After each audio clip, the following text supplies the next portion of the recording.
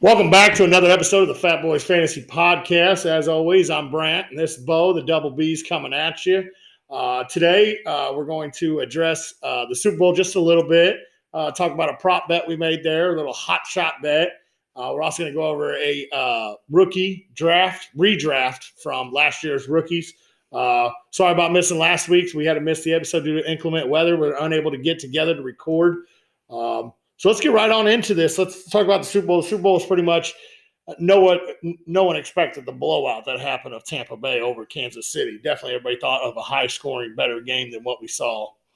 Yeah, no doubt. I mean, we definitely talked about it on here a little bit, that we thought maybe the Kansas City offensive line being banged up and how powerful and potent Tampa Bay's defensive front looked, that might cause issues. But I don't think anybody ever expected Patrick Mahomes to run for 497 yards before he threw passes. And 0 touchdowns. That's crazy. Yeah, definitely one of the higher powered offenses we've seen in recent memory. And them not able to put up points on the board was pretty good indicator of just how good Tampa Bay's defense actually was. Absolutely. Not much else really to say about the Super Bowl other than that. We did have the fun prop bets, which I don't know. You might want to clarify those to people. Which one of us got the most correct? Finley over here got 12 to my 10, so that means I guess I'm doing this shot of Tapatio here. Let's give it a shot. It's a little bit hotter than the first one. It's not as thick. That's the plus side. Well, bottoms up. Bottoms up. Here I go. And if you want to start talking about our next segment here. So obviously the NFL season is completely over, and we're going to start wrapping up this season of our podcast and moving into season 2 of our Fat Boys podcast. So we thought, what better way to wrap this season up other than to do a redraft of our rookies from the 2020 season. It's so gritty. Yeah, you don't look like you're enjoying that a whole lot. So what we'll do today is we're going to try to get through a 3-round rookie draft from last year's rookies, redraft them. And then what to expect from us next week. You're going to see us go through an episode of things we learned and takeaways from the 2020 season before we start moving into next season projections, rookie draft, mock drafts from next year, the free agency period, things of that nature. Obviously, today is the first day that players can be franchise tagged, so we'll have that to look forward to moving forward. But today we are going to do the 3-round rookie mock draft. Hope to get through 3 rounds. We'll see what time allows, but at least 2 rounds for sure. And we will be drafting I'll get a pick, then Walker will get a pick. I've got the odds. Walker's got the evens, so that means I get the number 1 overall pick. And the way that happened was Walker and myself, Brant and myself, may or may not have had a friendly wager on a couple hands of a card game. We won't necessarily get into the score, but Rummy was the game, and one of us has a 4,000-point lead in Rummy. This is over days, not just one day. Yeah. It's over days. So without further ado, we'll go ahead and get into this rookie draft. You might. There may or may not be some disagreements. There may not be some head scratchers. We may miss a guy or two. And there may be guys that we'll leave off our list for whatever reason that we'll talk about. Now, Brant, I want to ask you, while we're listening to all these fine folks, my thought processes on this rookie draft is I want to draft the players not only based on how they performed this year, but what I believe they're capable of moving forward. Absolutely. Okay, so as long as we're on the same page about that. All right, so without further ado, I do have the 1 overall. If in rookie drafts last year when the rookies came out, if you were in a dynasty, the first rookie off the board 9 times out of 10 was Clyde Edwards-Helaire. He came into a situation there in Kansas City where everybody expected him to have a massive role. Patrick Mahomes went out to bat and said that's who he wanted. Kansas City took him. I won't say he was bad. I won't say he was disappointing. Maybe disappointing for being the 1 overall in rookie drafts. But Jonathan Taylor is the guy who, in my book, exceeded his expectations. A lot of people were a little leery of him based on his wear in college. He had a lot of attempts, a lot of yards. But Jonathan Taylor played in 15 games. He ran the ball 232 times for 1,169 yards, 5.04 yards per attempt for 11 touchdowns. He also added 36 receptions, 299 yards, and 1 touchdown. Not only is that a guy that I'm looking at early in this redraft, but moving into next season, he'd be a guy I'd be looking at in the first or second round, depending on where my pick was in redrafts as well as dynasty. And dynasty startup drafts moving into next year, he's got to be a top 3 pick in my mind. Definitely a big fan of him. Obviously, Anthony Costanzo retiring this year is something that catches my attention, especially as a newer owner of Jonathan Taylor, as I acquired him in an offseason trade a couple days back. So I'm definitely hoping Indianapolis adds pieces back to that offensive line. But number 1 overall, Jonathan Taylor off the board. Walker, I digress. It's your pick. Now, this is a single QB redraft, not a super flex. So the quarterbacks will probably be going a little bit later than you would normally see in a super flex. My number 2 is the guy I think made the most leap from where he was probably projected at last year and also drafted in rookie drafts. I'm going to take Justin Jefferson with Adam Thielen getting a little bit older. He came out, and, Jefferson had 125 targets, 88 catches, 1,400 yards, and 7 touchdowns in 16 games.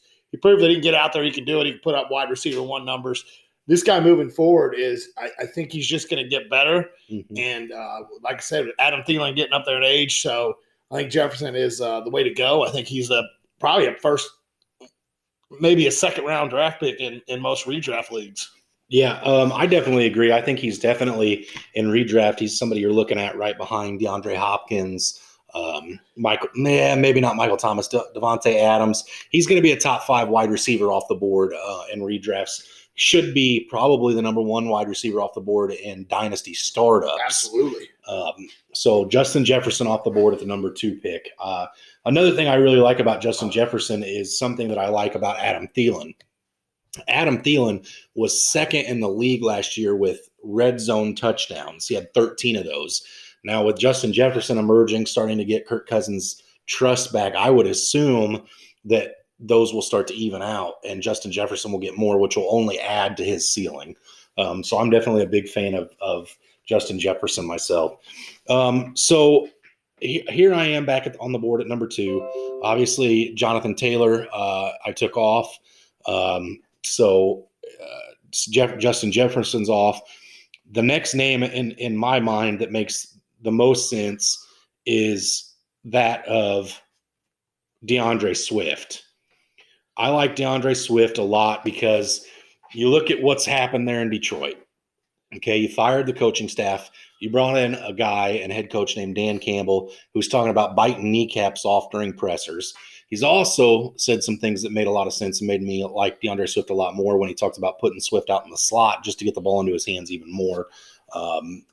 Changing of the guard as quarterback, Stafford, a gunslinger out, Jared Goff, more of a game manager in, which should bode well to DeAndre Swift as well.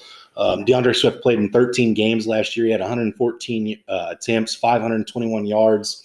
He averaged 4.57 yards a carry, 8 touchdowns. He also added 46 receptions for 351 yards and 2 touchdowns. I just think even though Jonathan Taylor is a clear-cut number 1 running back in this class to me, I think DeAndre Swift might be the more well-rounded running back in this class. So that has me taking him at the 3 overall.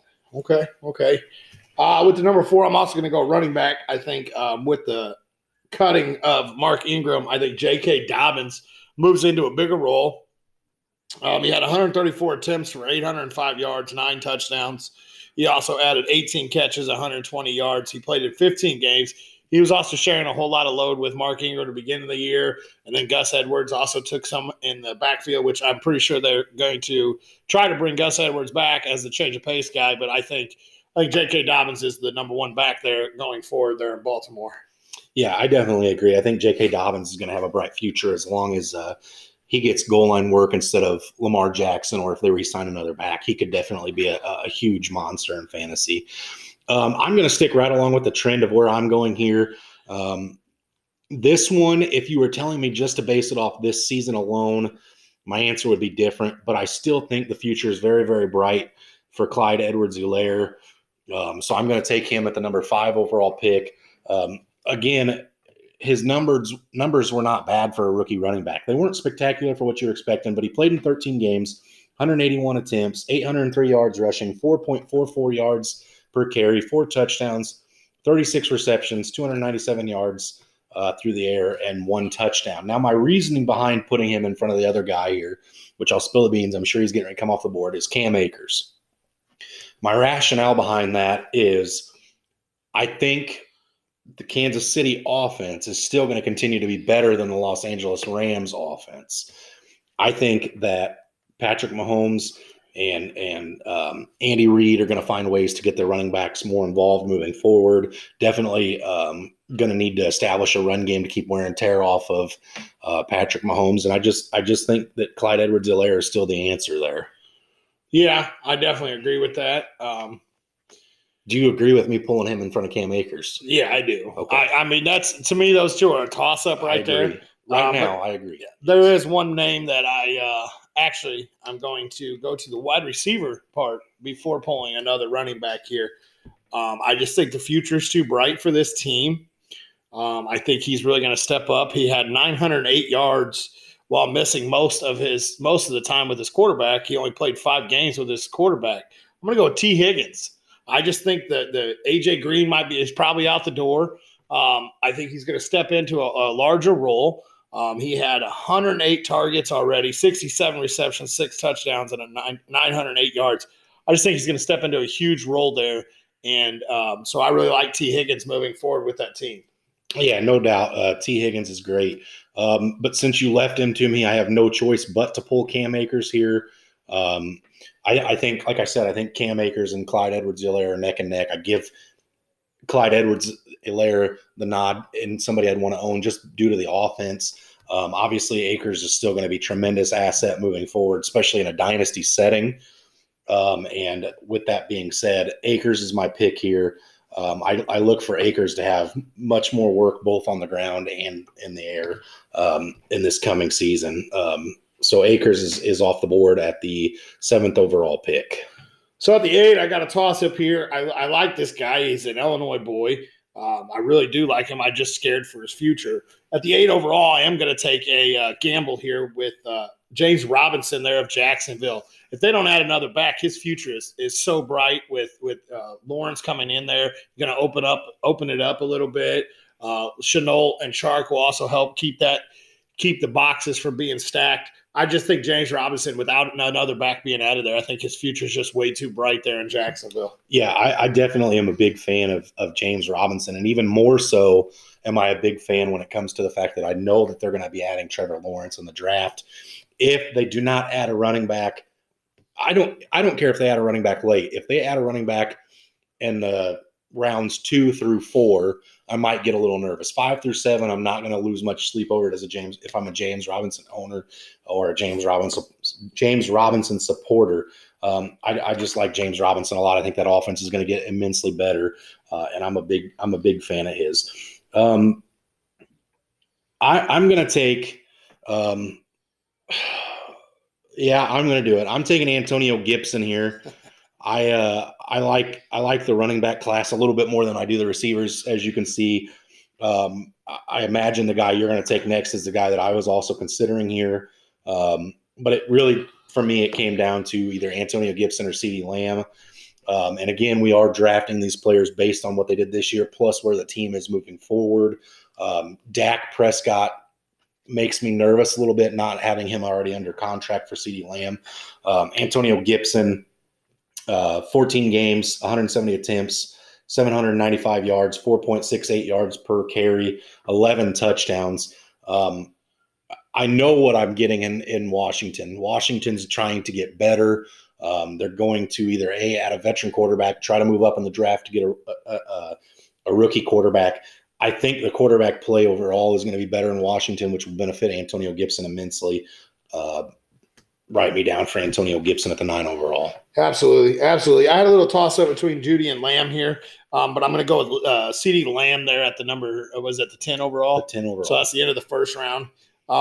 CeeDee Lamb, once again, missing time with his quarterback there. We're not sure if Dak's coming back. Gallup, I'm not mistaken, is on the free agent block Correct. this year.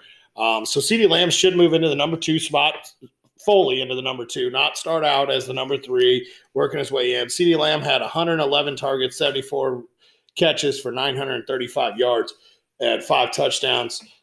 He also added 10 carries for 82 yards and a touchdown. So, I mean, CeeDee Lamb gets work. He gets to play the little gadget area. I think his future is just so bright moving forward, especially if they keep Dak, which I assume they're going to find a way to re-sign Dak. Yeah, one would definitely think that Jerry Jones will have an open checkbook when it comes to Dak. Obviously, we saw how that team struggled. A healthy Dak, that team wins the division by far and away, and possibly even makes some noise in the postseason with a healthy Dak. That offense is very potent as well. Absolutely. So in the first round here, you definitely went extremely running back heavy. I don't think you took a wide receiver at all. I didn't. We had 7 running backs go, 5 of them going to you. So, I mean, as you see, this class was definitely a lot better for the running backs than the receivers, I think. But I still think there's so much value still left out there to discuss in the second round too. Yeah, no doubt. So, I mean, just hold on to it, and well, definitely let's. I think you have the first and the second round. Also, I do, correct, but let's just give a quick recap. So, Jonathan Taylor went 1 overall, Justin Jefferson 2, DeAndre Swift at 3, J.K. Dobbins at 4, Clyde Edwards-Helaire at 5, T. Higgins at 6, Cam Akers at 7, James Robinson at 8, Antonio Gibson at 9, CeeDee Lamb at 10 to round out the first round. Now, moving into the second round, we did talk about how this is a one-quarterback league, if you will. I do think the running back class is better than the wide receiver class, but the wide receiver class is deeper than the running back class. However, with that being said, I'm going to start off the second round. I'm pulling Justin Herbert. Oh, man. Justin Herbert, out of the 3 big quarterbacks that came out last year, you had Joe Burrow, Tua Tagovailoa, and Justin Herbert. Justin Herbert was the odd man out. A lot of people didn't have faith in him. I'm included in that. I thought, here comes another Oregon Duck. What have we got for production out of Oregon Ducks in recent memory? I'm pretty sure I doubted him all the way to the end of the year. Yeah, you may have, and that was a mistake. He played in 15 games, 346 completions, 4,336 yards, 31 touchdowns, and 10 interceptions. So a 3 touchdown to 1 interception ratio. Now, again, last year at this time when people were drafting these rookies and saying, okay, which guy am I going to put on my team? Herbert was the odd man out. In Dynasty, I'm sure there's probably some people that would have drafted Jordan Love in front of Justin Herbert, just due to the fact that they're taking over a better team in the future, learning from Aaron Rodgers for however long Aaron Rodgers is there. But Herbert has definitely come out. He's proven that at this point, granted, we haven't seen a full season of healthy Joe Burrow, but at this point, Herbert's proven that he's the best quarterback in that class. And he's really got some fantastic weapons around him. Now, there's a changing of the guard and the head coach there, as well as the offensive coordinator. So it'll be interesting to see moving forward. But I'm a big fan of Justin Herbert and in this rookie redraft, as well as a dynasty startup, as well as a redraft. He's going to be a top 5 quarterback taken off the board next year. Absolutely, absolutely. So that leaves me. I had Herbert on my board. I figured you were going to go somewhere else. So we dig a little deeper here. I think I'm going to go with Judy over there in Denver. I think his future's bright there. They got Sutton. Sutton's coming back, so Sutton will start to draw the number 1 corner. So Judy gets to go out there and play the number 2 fiddle. I think eventually they're going to add a better quarterback. I like Drew Lock. I just don't think he's a NFL quarterback going forward.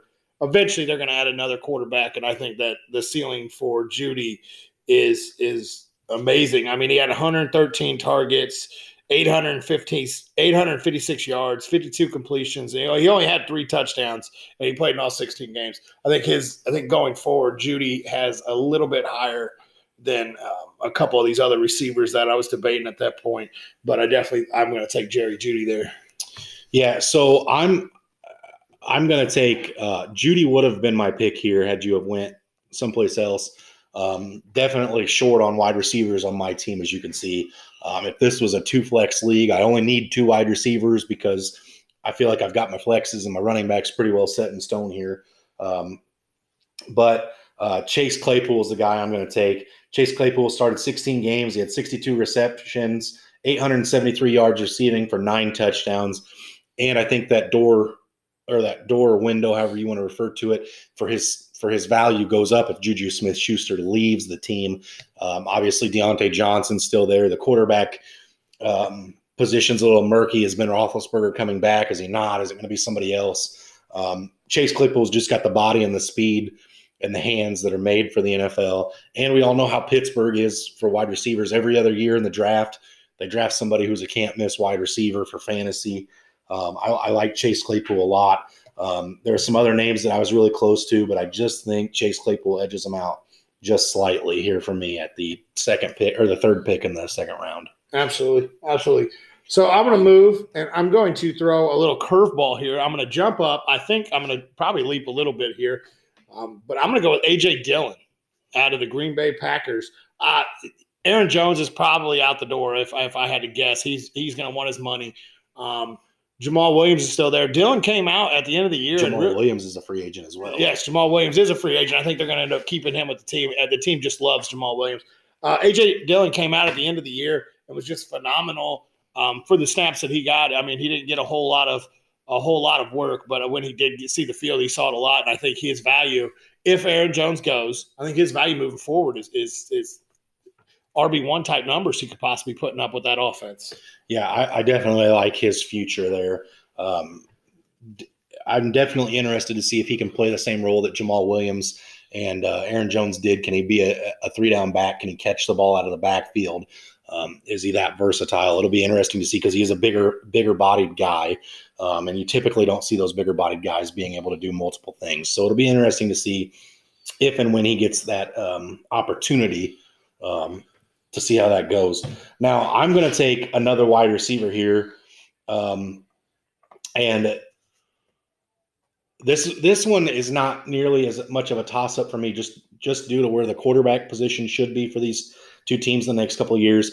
But I'm going to pull Laviska Shenault here. I like Laviska a lot with what he did in his rookie campaign, kind of a gadget-esque guy. 14 games, 58 receptions, 600 yards, 5 touchdowns. Obviously not flashy numbers, but we all know the quarterback turmoil that was the Jacksonville Jaguars this year. I think Laviska Shenault's quarterback play is going to be immensely better. Trevor Lawrence is going to be under center. Again, sorry, Mustache Mania fans, but his time in Jacksonville is done. It's over with. The Chicago Bears are going to take on the Mustache. Mustache Mania may be a Chicago Bear. Good Lord for the Bears fans out there listening. I hope not for your sake.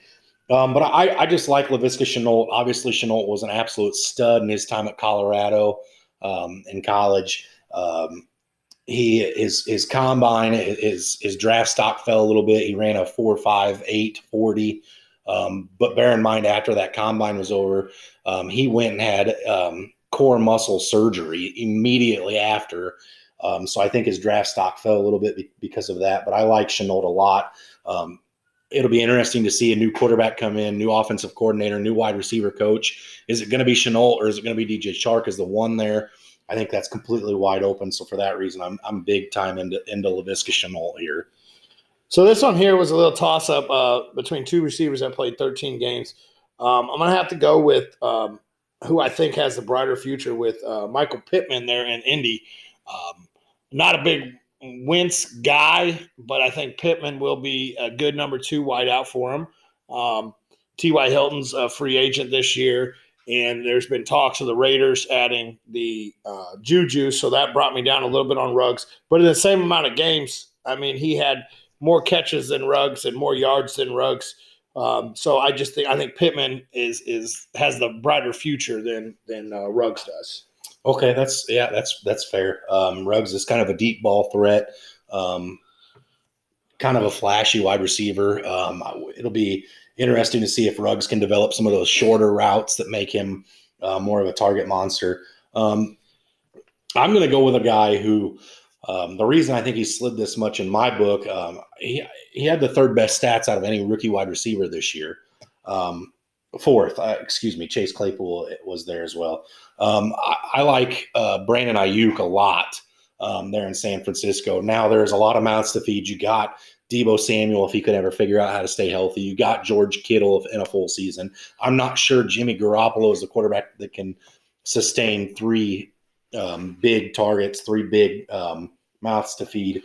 But Brandon Ayuk this year was able to play 12 games. He had 60 receptions, 748 yards receiving, and 5 touchdowns. He actually was the 5th best wide receiver in stats. Excuse me, not the 4th. But I like Brandon Ayuk a lot. I think that what you're going to see this in the moving forward in that offense is you're still going to see Kittle as the number one option for Jimmy G or any other quarterback that starts there. But I think it's going to be back and forth between Deebo and Brandon Ayuk as to who's the better wide receiver to start for fantasy. It's going to be every other game or 2 games for one, then 1 for the other.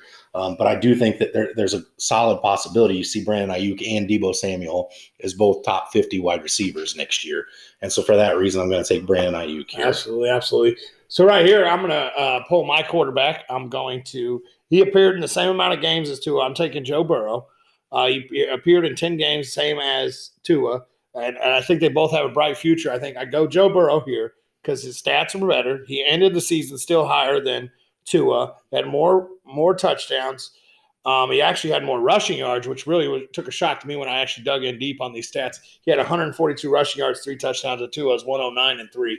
But there's no talk of the possibility of moving on already from Burrow. There has been some rumbling in Miami of Tua possibly not being the future there. Yeah. So I think I'm going to take Joe Burrow with a safer bet here. I think if Cincinnati had the picks and the opportunity to trade for Deshaun Watson, you'd hear those same rumblings. I'm not sure there's many quarterbacks in the league that wouldn't be replaced by Deshaun Watson. Yes, Tua played in the same amount of games that Burrow did. Yes, Burrow had better stats. But let's also remember that one of them played on a team that won 10 games, and one of them played on a team that won, 5 games? Yes. So I'm not saying I think Tua's a better quarterback. I'm not saying that I think Tua's got a better future. I'm just saying I don't think Tua had to show anything this year. So I'm not taking Tua here at this point. But I do think the guy that I'm gonna pull here is I'm probably going to go ahead and take Henry Ruggs here. Like I said, Henry Ruggs, same kind of situation with the San Francisco wide receivers. The tight end is going to be the number one target there in Las Vegas, and Darren the Baller Waller. But I like Henry Ruggs' ability to stretch the field. He gets vertical. He's very, very quick. Let's also not forget that he was, if I'm not mistaken here, was he not the first wide receiver off the board in the actual draft last year? That he was. Which was definitely a head scratcher. But I like the head coach there in Las Vegas a lot. I like the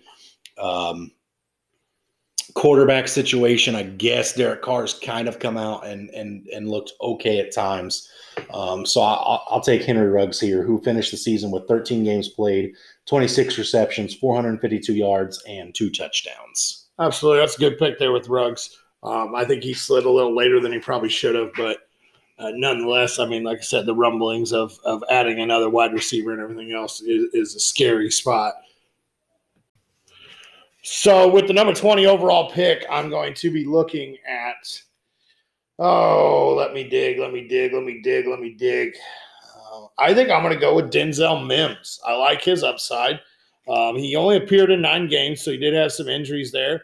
He had 44 targets and had 357 yards. He didn't find the end zone at all. But I think Denzel Mims and that team moving forward, I think, is a good pick here at the 20. It's a good chance to take a gamble with a wide receiver. I'm definitely going to go Denzel Mims. Yeah, I definitely like Denzel Mims for multiple reasons. Robert Salah just took over as the head coach, got Adam Gase out. We all know what happens when players escape from Adam Gase. They blossom. They become the fantasy players we all held out hope for all along. Whether it be Sam Darnold under center or the Jets draft a quarterback or they trade for one. I know there was some rumors there for a while that they were in the Deshaun Watson hunt. There's not a clear number one wide receiver in New York at this present time. Could the Jets add somebody in the draft or free agency? Possibly. But as the roster sits right now, if I had to own a New York Jets wide receiver, it's definitely Denzel Mims.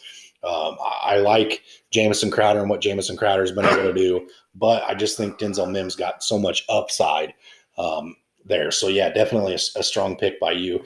So a second round recap here. Justin Herbert won at the first pick of the second round, followed by Jerry Jeudy, Chase Claypool, A.J. Dillon, Laviska Shenault, Michael Pittman, Brandon Ayuk, Joe Burrow, Henry Ruggs, and Denzel Mims. Now, that brings us to our third round, and obviously we're getting through this on a little bit of a decent time, so we both will probably talk about some names that were left off of this draft afterwards in case there's a name you thought should have been called that you didn't hear. We'll try to give a little bit of rationale and reason behind why we left them off. So first pick of the third round, a lot of the big names, a lot of the massive names are already off the board. There are some other names still here that could have bigger roles moving forward in the future. But the one with the biggest role that's still left on the board, to me, is Tua Tagovailoa. He's going to be the starter week one in Miami unless he's traded in part of the Deshaun Watson deal, which if that happens, he's the starter in Houston. So either way, he's a starting quarterback in the National Football League. Again, Tua did play in 10 games last year. He threw for 1,866 yards. He had 186 completions for 1,814 yards, 11 touchdowns to 5 interceptions. So the touchdown to interception ratio is not exactly where you'd want him to be. But again, there was a lot of games last year where Tua didn't have to throw the ball. So I definitely like Tua's future there in Miami. I think that they're another team with a lot of draft capital, a lot of money to throw around in free agency. I think this team should be built a lot better offensively and defensively, which is hard to imagine, than what they were last year. And it should set Tua up for a very successful future. Yeah, I definitely like Tua there. Regardless of where he's at, he's going to be a starter, like you said, in the NFL. So Tua's a good pick there. So, I mean, we got, 3 quarterbacks off the board into the third round. Correct. I'm going to go back to the wide receiver. This one might come as a little bit of a shock, but I didn't realize Josh Reynolds is a free agent this year. So I'm going to go with Van Jefferson there. They just got they got Stafford to QB there. I think Van Jefferson's ceiling with that offense of Sean McVay is a huge boost for him. And I think that he could see a good rise in value this year.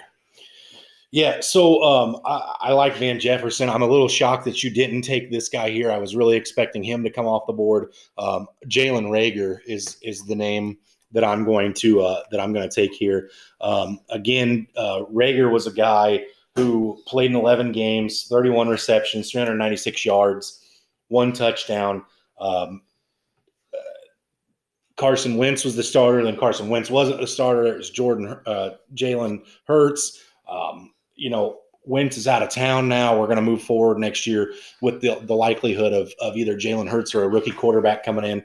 Alshon Jeffrey was waived by the team. Deshaun Jackson also gone.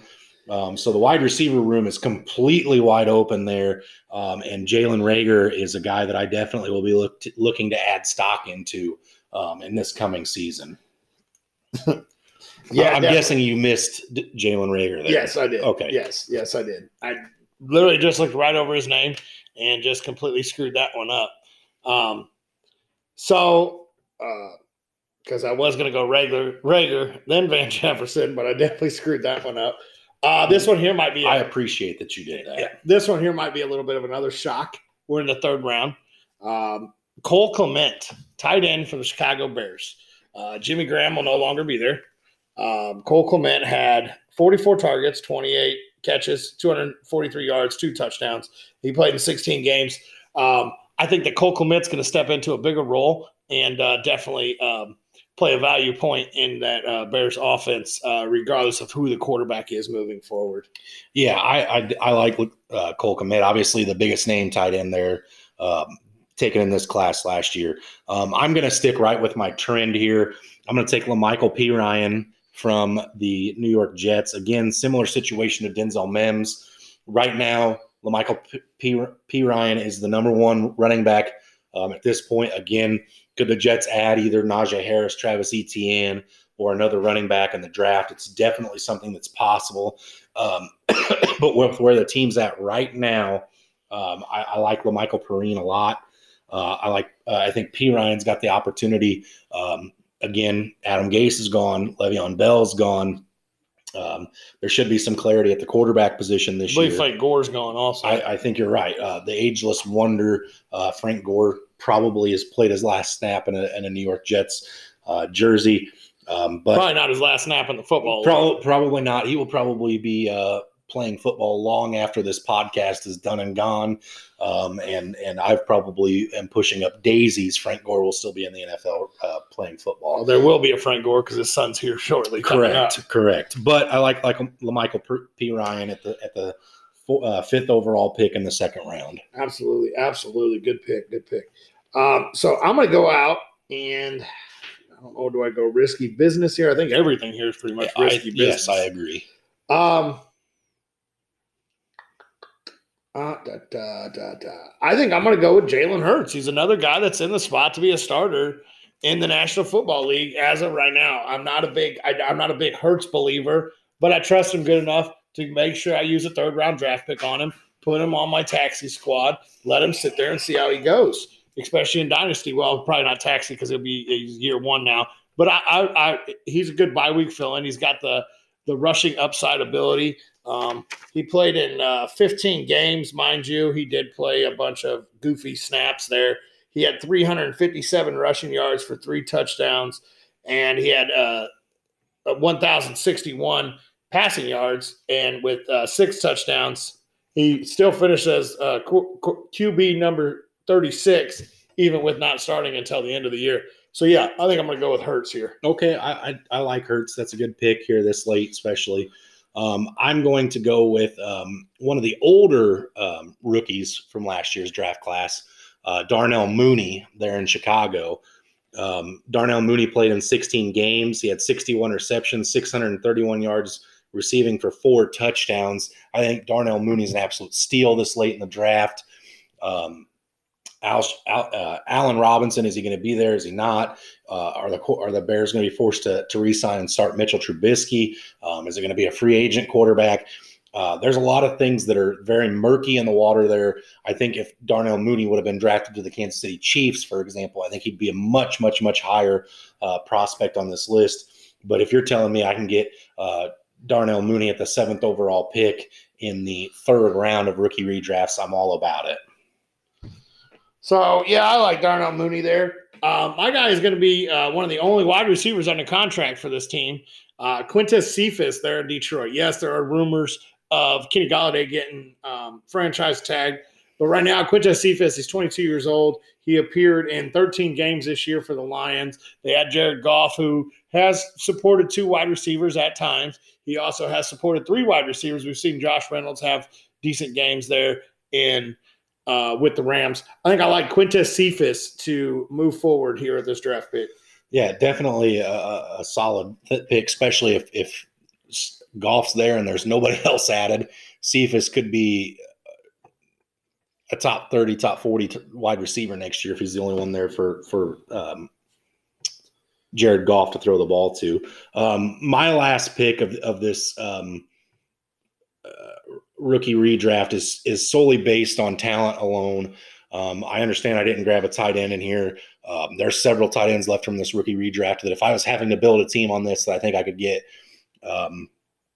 at the end of it by picking up and just adding and rolling the dice. But I'm going to take Gabriel Davis out of Buffalo. Absolutely. Gabriel Davis had played in 16 games, 35 receptions, 599 yards, and 7 touchdowns. So another, in my book, another awesome steal this late in drafts. Gabriel Davis is going to be a guy that's going to be out there in redrafts and dynasty startups where you can grab him very, very late, and there's a lot of value because you know what the quarterback situation is. Yes, Stephon Diggs is there, which is good for a guy like Gabriel Davis because he's never going to have to go up against the number one corner. Absolutely. You also have Cole Beasley there. For me getting a guy that scored 7 touchdowns in his rookie campaign in the wide receiver spot in the last pick in the 3rd round, I'm over the moon with it. Very, very solid pick. So with my last pick in this 3rd round here, I'm going to go with this gadget guy. He was drafted by the Raiders, but then moved to Miami. Miami is struggling with wide receivers.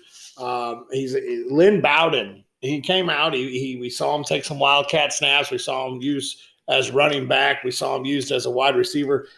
This is just a roll the dice gamble.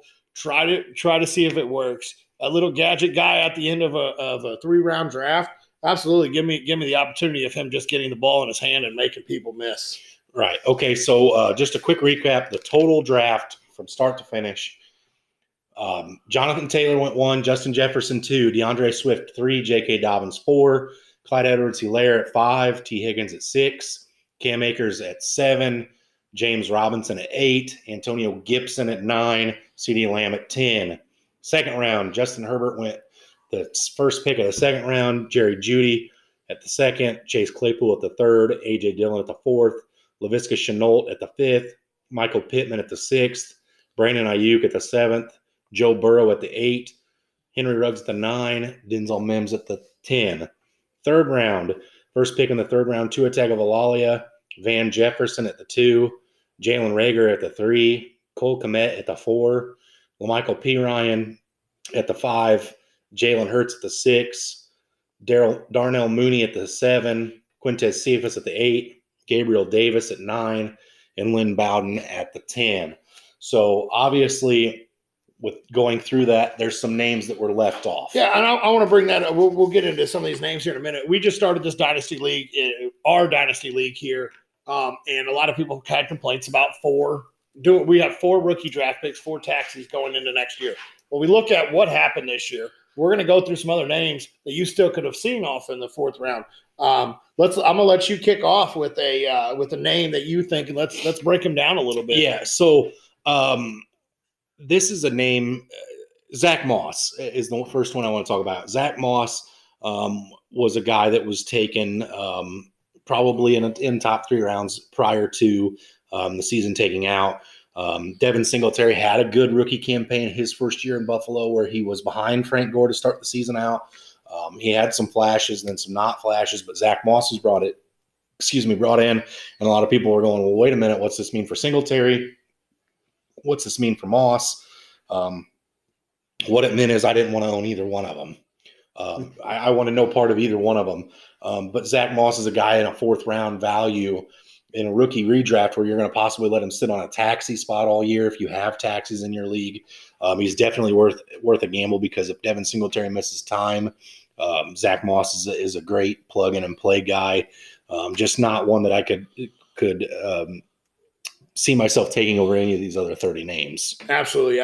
So I'm going to go over to the tight end spot. This name here, he didn't do a whole lot last year. I was high on him. I still am high on him. Adam Troutman of the New Orleans Saints. Jared Cook has announced his retirement. He's no longer the tight end there. Adam Troutman's the only one on contract there in New Orleans as a tight end. They may have a couple no names that I'm missing, but Troutman's the only name that is still available on their tight end roster. So Adam Troutman moving forward in a New Orleans offense is a huge upside for him. He could end up in your back 12 tight ends. He could end up as a top 5 tight end. It all depends on what that offense looks like moving forward. But he's definitely a guy. He was hugely sought after his combine and also his college career there in Dayton. Yeah, if I knew Jameis Winston was going to be re-signed and be the starter next year in New Orleans, I would be a lot more intrigued by Adam Troutman. He probably would have went in the top 30 picks here because we know what Jameis Winston did with O.J. Howard and Cameron Brate back when he was a starter in Tampa Bay. Another tight end that was left off that I think we both can say we have a lot of love for, the local boy, played his high school ball at Sacred Heart Griffin, then went to Mizzou, which I'm a diehard Mizzou college football fan. Albert Okagan-Wallabum there in Denver was probably a name that went completely undrafted in rookie drafts last year. I wasn't picked up till Fant got hurt. And he really, granted, he had a small sample size. He played in 4 games where he had 11 receptions, 121 yards, and 1 touchdown.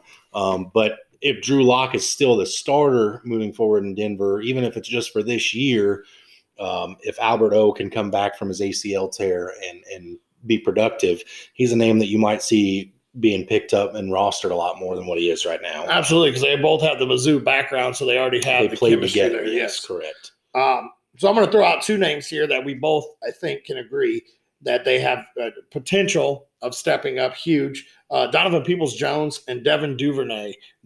Duvernay in Baltimore is a little where neither one of us is sold on Lamar Jackson.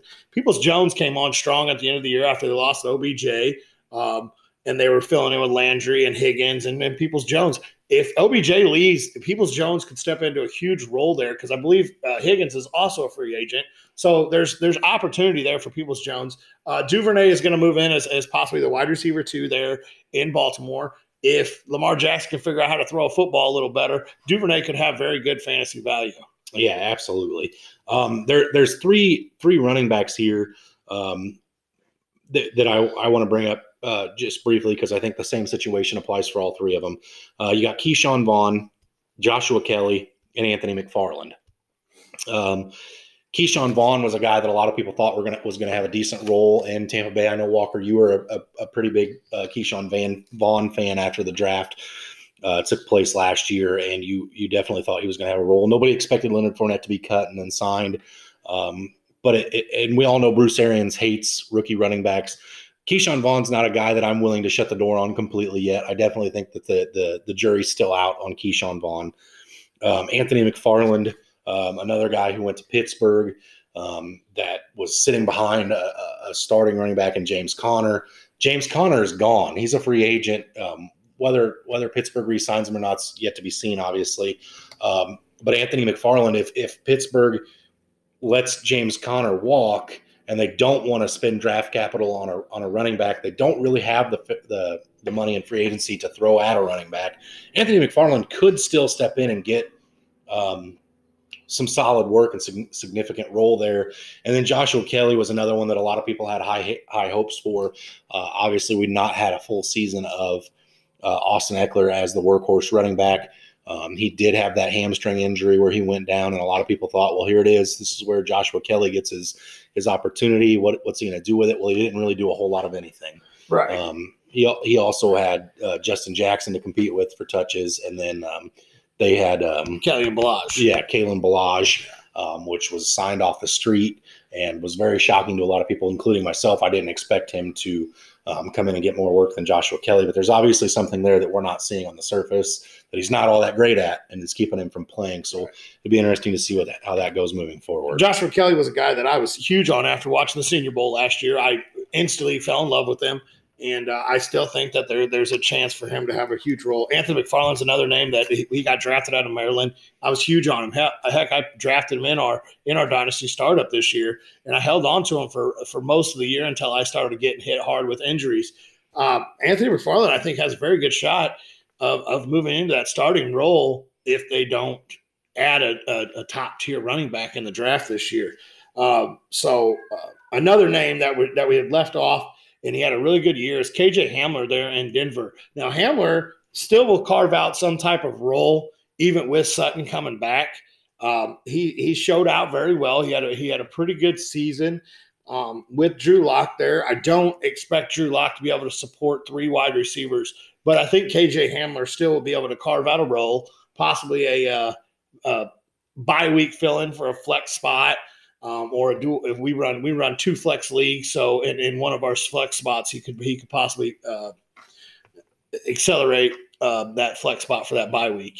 Yeah, he's definitely another one that I look at, and it's a head scratcher to me, because if there was a better quarterback, again, I'm the same way you are. I own Drew Lock in my dynasty, and I just cannot bring myself to cut him, even though he's definitely not done anything to make me not be able to cut him. It's just my Mizzou ties, I guess.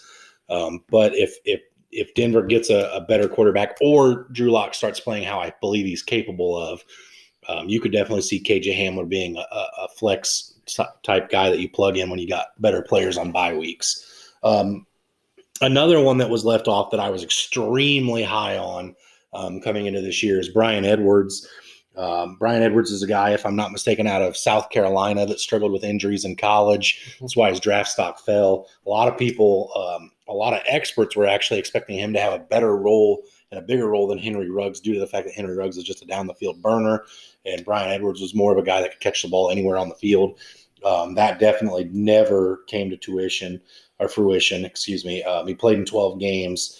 Had 11 receptions for 193 yards and 1 touchdown. There's a lot of talk that Las Vegas may cut him if they add a wide receiver, whether it be through the draft or free agency. So he's another guy that at 22 years of age, 6'3", 215 pounds, has great NFL size, but he's got a lot to figure out before he's a guy that can be talked about as being a good player in this draft. So one more name that I want to add in is Antonio Gandy Golden there in Washington.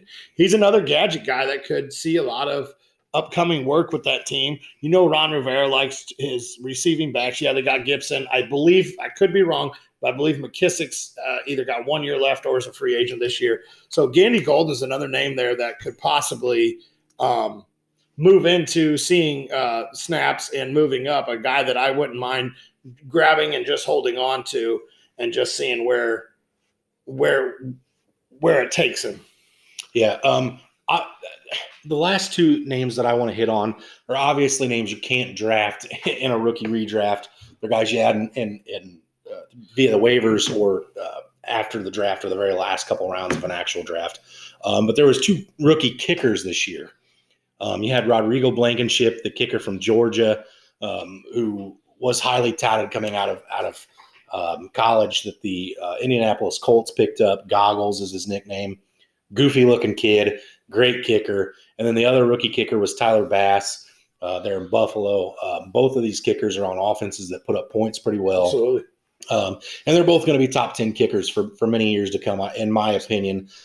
So I'm definitely, obviously can't draft a kicker, but they're definitely players from this class that are very solid and going to have good careers. I do want to say if you're in a dynasty and both you and me both added Blankenship and Bass, and we're holding on to them in our dynasty, once again, they're going to have brilliant careers moving forward for kickers. If you're holding on to a Tucker or Greg DeLay or an older kicker, look into these rookie kickers, because kickers do matter if you're in a kicker league. So, I mean, you've seen Sanders there in Miami throw a touchdown pass and get the points for it. You see these 50-yard bombs being kicked, and that's 5 points in most leagues. Kickers can make a difference, can win you a couple weeks here and there, especially if you're in a tight one. Get yourself out there, look at these rookie kickers. Obviously, don't draft them, but really make it a priority to possibly go out and grab one off the waivers before the season starts. Because even if he doesn't pan out, you drop a kicker, you add a new one. But at least you have that rookie there for future reference. Yeah, I think I speak for myself as well as you when I say this, that owning in a dynasty, owning Rodrigo Blankenship or Tyler Bass, I'm not dropping kickers and then playing the waiver wire the rest of the year out on my kickers bye week. I will pick up another kicker just so I continue to have these players on my roster. And you're absolutely correct. In a league that has kickers, it's the last position most fantasy owners look to add, but it can be very important, especially in a league where you're on a league where bad kicks, missed kicks take away points. Absolutely. And again, with you saying to look at these rookie kickers, I think it's definitely worth noting. I'm not going to go out and pick up a rookie kicker for a team that I don't expect to put up points. If the Jacksonville Jaguars would have added a rookie quarterback this last year, I wouldn't have given them a second thought. That's not a team that I expect to put up points. The Houston Texans moving forward, whether Deshaun's there or not, I still don't expect them to light the scoreboard up week in and week out. So that's not a team I'm going to look to add a kicker from. But nonetheless, I think that was a very solid redraft. I think this rookie class overall is exceptional. It'll be interesting to see what this upcoming rookie class looks like, where they fit. Obviously, there'll be rookie redrafts here in season 2. When we get to that, we're going to do regular drafts as well. So it'll be interesting to see where some of these 30 names that we did draft fall into regular drafts as well. Absolutely. Absolutely. And for next week's episode, we're going to break down what we've learned. Once again, we started in a dynasty. We've messed around and dabbled in them before and never really got into it. This year, we opened our dynasty up. We started it. We're co-commissioning in it. So we're going to go in and what we've learned in a dynasty league, what we learned in a redraft league, and we co-commissioned a keeper league that we were one position shy of probably making the playoffs, and we just didn't pay much attention to it. So we're definitely going to be breaking down what we learned and something that you don't want to focus on, something you want to focus on going forward throughout the offseason. Yeah, we'll also talk about some big takeaways from certain players' perspectives as well moving into next season. So definitely, or next episode, excuse me, not next season, getting a little ahead of myself. We are working on ways where Brant and myself are going to try to make sure that we can get episodes out to you guys, even if we're not able to get together, whether that be via Skype or something else. One of us will be sitting in sunny Florida in just a few weeks' time. So we're going to definitely be trying to figure out a way where we can still get you guys content when we're not able to get together. We do apologize again for missing a couple weeks on you guys there. It wasn't due to anything that we wanted to happen, but 6 to 8 inches of snow is kind of hard to navigate through when they don't clear the streets. So thanks for listening. As always, stay hungry and stay fat, my friends.